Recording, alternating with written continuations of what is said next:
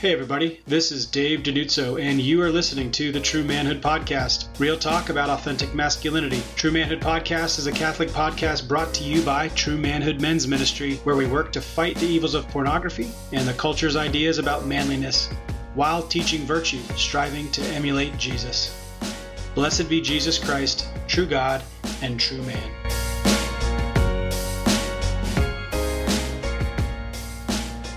Hey everybody, thanks for coming out to the True Manhood Podcast. This is Dave Denuzzo, your host. Thank you for joining us. Today in the episode, I want to talk on a couple different topics. One is I want to talk about an article that I read recently online. I just disagree with it. I disagree with it a ton. I want to jump into that. I'm not going to tell you where it's from because I really, really like this organization, but and they have guest writers, and I think this guy's just a guest writer, and so maybe they didn't think through this enough, but let's jump in.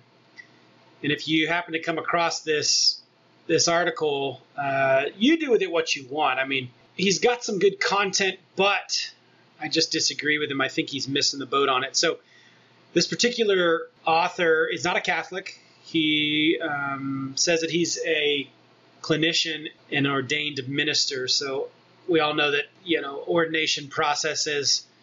He's not actually ordained. He's certainly not a priest, but he can come up with what he wants. I just disagree with him. So he's coming from the premise that when we tend to forget about anger, that we concentrate only on lust, that we actually increase sexual sin. So he's talking about not only pornography, but he's talking about the topic of just sexual brokenness in general. So if you're a parent listening, content in this episode may not be good for young listeners. So maybe go ahead and turn this off for young listeners. If you are a young listener and you don't have parent permission, you need to get that. So there's the caveat on that. Okay, so this particular article is going to talk about an overemphasis on lust and moving away from maybe the understanding that anger plays a part. Now, why I disagree with him on this is that I don't disregard anger as a reason why someone gives into sexual sin. I don't disregard that at all. I just don't agree that it's the driving force. I don't agree that in every case, and that's what he's saying here. This premise is that, and I quote, "I have never met someone who struggles deeply with sexual lust that is not also battling with unaddressed anger." When I read that, I realized, hey, okay, I didn't like the title of the topic, but when he says this, he's never come across somebody who doesn't have anger, who has sexual sin, sexual lust. I don't think he understands where lust comes from. Okay, so let's dive into that. Let's get into it. Lust is a vice. And a vice takes us away from holiness. It takes us away from what we were created to be, which is virtuous, which is holy. Okay, God creates us to be like himself. He doesn't create us to be sinful. He creates us to be holy, good, valuable, and make good choices. We tend towards sin because of concupiscence. This is our natural tendency. When we choose to be better than that and we choose to strive for virtue, then we create the habit of choosing the good. Ultimately, the greatest good is love. When we choose love in each different setting, we're doing the right thing. It takes a lot to create the habit of virtue. Okay, and the Catechism would tell us, this is paragraph 1803, that the virtue is the habitual and firm disposition to do the good, not only so that we can do good acts, but so we can give the best of ourselves. And that is really what we're trying to do, is give the best of ourselves. That is love. So when we're dealing with the sin of lust, what we are going to come across is that it doesn't come from anger. Lust comes from the opposite of chastity. Okay, the opposite of chastity. Chastity is proper use of our human sexuality. Let's go back to the beginning. God creates man. He creates woman. We are either male or female. This is who we are in our sex, our gender. Those are the same things. Those are not separate like the world wants to tell us. in our sex, in our gender, it also therefore gives us a purpose. It gives us a role. It does not mean that one is better than the other. Please never misconstrue that I'm saying that one is better than the other. But if I try to live one that is not made for me, I'm wrong. I'm going to be unable to be fulfilled. I'm going to be able to very easily get distracted and fall into sin. If I'm not living out my purpose and my role, then there's going to be problems. If I get into a marriage and I'm not doing what a man should do, then there's problems. When in our culture it suggests that women do male things, we have problems. Women should do women things and men should do men things. And that doesn't mean culturally that we don't get confused by this, because we absolutely get confused by this. I'm not saying that boys wear blue and girls wear pink. Different topic. What I'm saying is when a male is living out his maleness and a female living out her femaleness, things can be ordered. That is virtue. When things are ordered, that is virtue. So when we have this vice of lust, the vice takes us away from chastity. Okay, every single human person is called to chastity. Whether you're single, called to chastity. Married, called to chastity. Priest, called to chastity. Religious sister, called to chastity. You're seeing the pattern here, hopefully. This is all of us. We all have this, and we all have to live it out. What that means, again, is a proper use of our human sexuality, meaning that we don't give into things like pornography. We don't give into masturbation. We don't give into infidelity within a marriage. If you have made the vow to be celibate, then be celibate, meaning you don't engage in sexual activity whatsoever.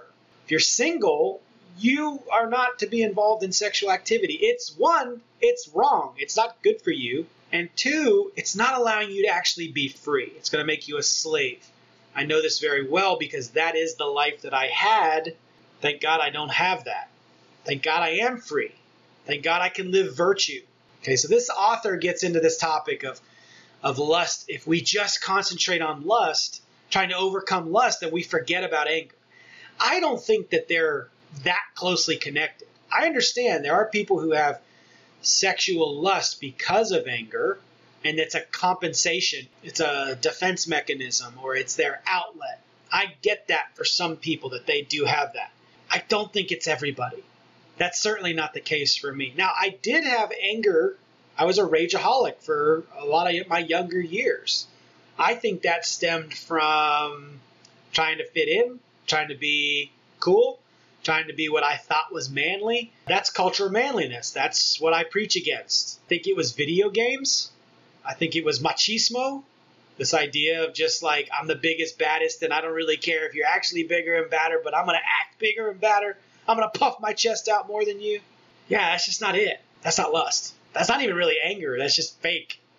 That's just trying to fit in. That's trying to navigate the world as a young male. This guy likes to link these two, that sexual lust and anger are so closely related. Here's what he also says. He says that when we only concentrate on the lust, we are actually doing a disservice to those who we serve. And this was geared towards faith leaders. He tried to link to in Matthew chapter 5 about the nature of sin. He talks about lust. Jesus talks about lust, and when we commit lust in our adultery in our hearts, when we look lustfully at a woman. And it goes on to talk about anger later in Matthew 5:22. I just don't think this guy's getting it. Back to the topic of chastity. If we have lust in our lives, if we have any vice in our lives, we have to counteract it with creating the habit of the virtue. This means that if you are lusted, if you have lust in your life, and I think to some extent, if you're a human, you probably have lust to some extent, unless you're perfectly virtuous in this area, unless you are perfectly chaste, which props to you, I mean, that's amazing. But if you have lust, you have to counteract it with chastity. Okay, if you have anger, you need to counteract that with temperance. You need to counteract that with magnanimity. You need to counteract that with justice, not with chastity. Those don't line up. This is why this guy's missing it in this article. Thank you for joining us on the True Manhood Podcast. Please take just a few moments and share this with other men in your lives, that they may grow in authentic masculinity with us. If you have lust, attack the lust. Okay, this is where we have to be proactive. We have to be on the offensive. We cannot just sit back and wait, play defense, blah, blah, blah. No, you have to be active. Whatever your vice is in your life, whether it's lust, whether it's gluttony, whether it's pride, whether it's whatever, you've got to counteract it with the virtue. This is allowing us to activate who we actually are. Activate who you are supposed to be, who you were created to be, the life that you were given to live. Man, do you understand this? When you activate who you were created to be, God allows you to do amazing things. When you sit back and just let life happen to you, and you just kind of go through the motions, you're going to fall into sin. You're going to be vicious. Okay, you're going to fall into sloth. You're going to fall into just not caring. Complete abdication of what you're supposed to do. But when you really grab a hold and you activate these virtues by living them out, and maybe you don't have them. Maybe you're not virtuous yet. But you have to tend towards them. You have to go towards more chaste things, more chaste choices, more chaste lifestyle than a more lust-filled, more vicious lifestyle. That's why this guy misses this. He's saying, don't concentrate on fighting lust. Concentrate on fighting anger. Nope. Wrong. Maybe you're lustful. Maybe you're both angry as well. Fight both. Here's why I say you have to fight anger with things like temperance, with magnanimity, with justice. Okay, and if you don't know what these words mean, you got to learn them. Easy, simple thing to do. Go on to truemanhood.com, search for the Guide to Virtue, download it, read it, learn it, pray it. Awesome information on the True Manhood Guide to Virtue, or open up a catechism, start at paragraph 1803, start reading paragraphs, start digesting it, start thinking about it. Read Thomas Aquinas, read books like The Heart of Virtue, read books like Boys to Men, The Transforming Power of Virtue. All those places it's going to say the same stuff. You have to fight vice with virtue. So if you struggle with anger, then you need to have temperance. Okay, this is moderation of our attraction to pleasures. Sometimes people think they get pleasure from anger. It's an empty, lonely, useless fulfillment. It's not actually full. It's counterfeit. What temperance allows us to do is live rightly, live ordered. Why I say that you fight anger with magnanimity is because magnanimity means that you are having greatness of soul, that you're doing everything with excellence. Magnanimity is so important for men. If you're listening to this now and you don't know what magnanimity is, dive in. Jump in and say, how can I be the most manly? By being magnanimous, having greatness of soul, being big-souled. Fantastic, fantastic idea. Everything that you do, everything that you touch, everything you think about, everything you say, everywhere you go, you're full of greatness of soul. That means you're not a coward. You're not shrinking from danger. You're not looking at trouble and saying, no, I don't want to, I'm afraid. No, you're like, I got this. I want to be just like Jesus. I'm going to be magnanimous. And why I say you should fight anger with justice is because justice is giving to others what is due to them. This is probably the biggest one you need. If you have anger, and I don't have rage anymore. I'm cool. I'm under control. Now, if you have righteous anger, that's different. That is not a sin. That is not a vice. It's got to be properly ordered. Jesus had righteous anger when he overturned the tables, for instance. Or the things when people were possessed by demons, you better believe he was righteously angry with those demons. Righteously angry with the devil. Absolutely. But when you strive for the virtue of justice, you give to others what is due to them. It means you treat them right. It means you give to them what is good for them. That means you don't lie to people. You don't blow smoke up their skirts because, I might hurt their feeling. No. Tell them the truth in love. I actually just came across a really cool quote from Mother Angelica. Those who tell you the truth love you. Those who don't tell you the truth love themselves. That's not justice, is it? So if you have got lust in your life, don't buy into this lie that you have to fight it with anger. You need to fight it with chastity, with the virtue. Okay, in these last couple minutes here of the podcast, I want to shift gears. And I'm going to just talk a little bit about a parenting technique that my wife and I use. And it's something that I'll probably get into in the future as well. But it's the concept that I don't want to have to unteach a bad behavior later on. So if I'm trying to form my children and I'm trying to get them to have the right behavior when they're very, very little. I guess in the end, I want the right behavior when they're older, not just necessarily when they're adults. Certainly when they're adults, but in their teenage years and in their adolescence and so forth. When I'm teaching my kids something, I always use kind of the example of I want my children to be able to eat clean. I don't want food all over their face and all over their clothing. So I teach them to put the food in their mouths. I teach them to use the utensil properly. I teach them to use a napkin and so forth. So why am I okay with my toddler making a disaster at a meal just and say, well, it's just they're two, or they're a toddler, or they're a baby? No. From the very beginning, I want to teach my child the behavior that is expected. The last episode I was talking about, or a previous episode about behavior in mass, you have to exemplify the behavior you want, but then teach that behavior to them outside of mass. I don't like to teach things to kids and then have to unteach it. Like, oh, it's okay for you to not pay attention in mass. It's okay for you to play with your toys in mass and have snack time in mass. Sorry, I disagree. I have never once given my children a snack in mass. Unless my child is a baby and needs to eat at mass, my children don't consume things at mass because I want them to know the behavior when they are now second graders and they've received their first communion that you have to fast. You can make it for an hour without eating. And I don't need to put something in my kid's mouth to make them quiet. They don't need books. They don't need superheroes. They don't need Hot Wheels. They certainly don't need iPhones and iPads. Yes, I've seen it. There's probably some people listening who have they're guilty of giving their kids a screen. I saw a kid one time right in front of me in the pew with an iPad watching a movie, no headphones. I couldn't believe it. I reached over, I hit the power button to turn it off. The parent looked at me. I looked at them. They realized, oh, my kids shouldn't be watching a movie in mass. But if you're a parent, I don't want to point fingers. Here's what I've seen. And my children, granted, my children are still young. My children make mistakes. I am not a perfect parent. That is not my premise here.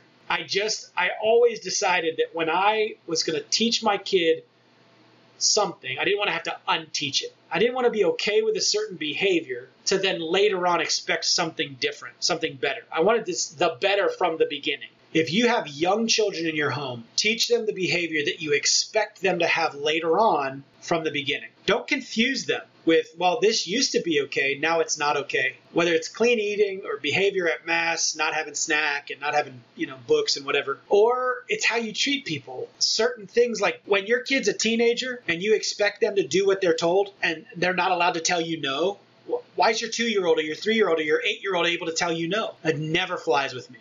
Never flies.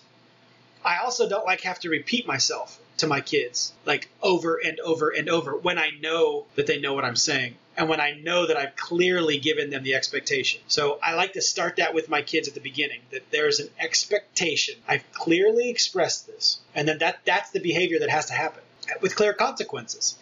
You don't follow my rules, here's the consequence, right? Yeah, you give your child choices. Choices are awesome.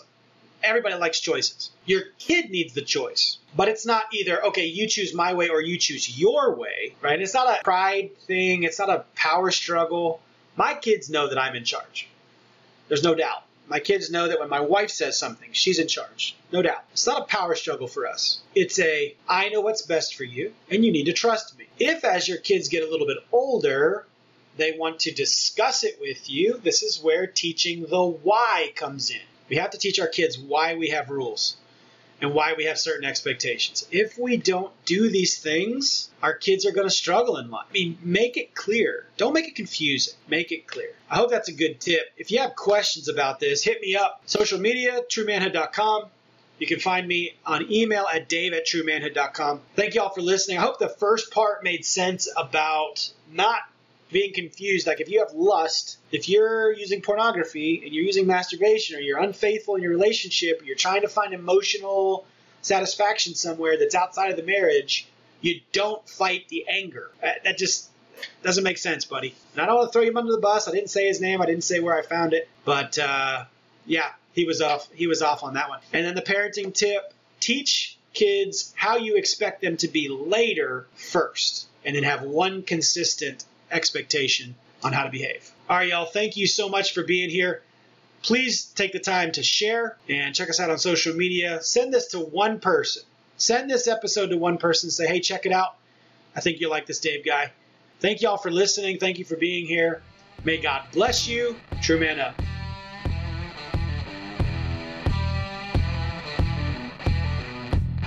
You've been listening to a Catholic podcast by True Manhood Men's Ministry.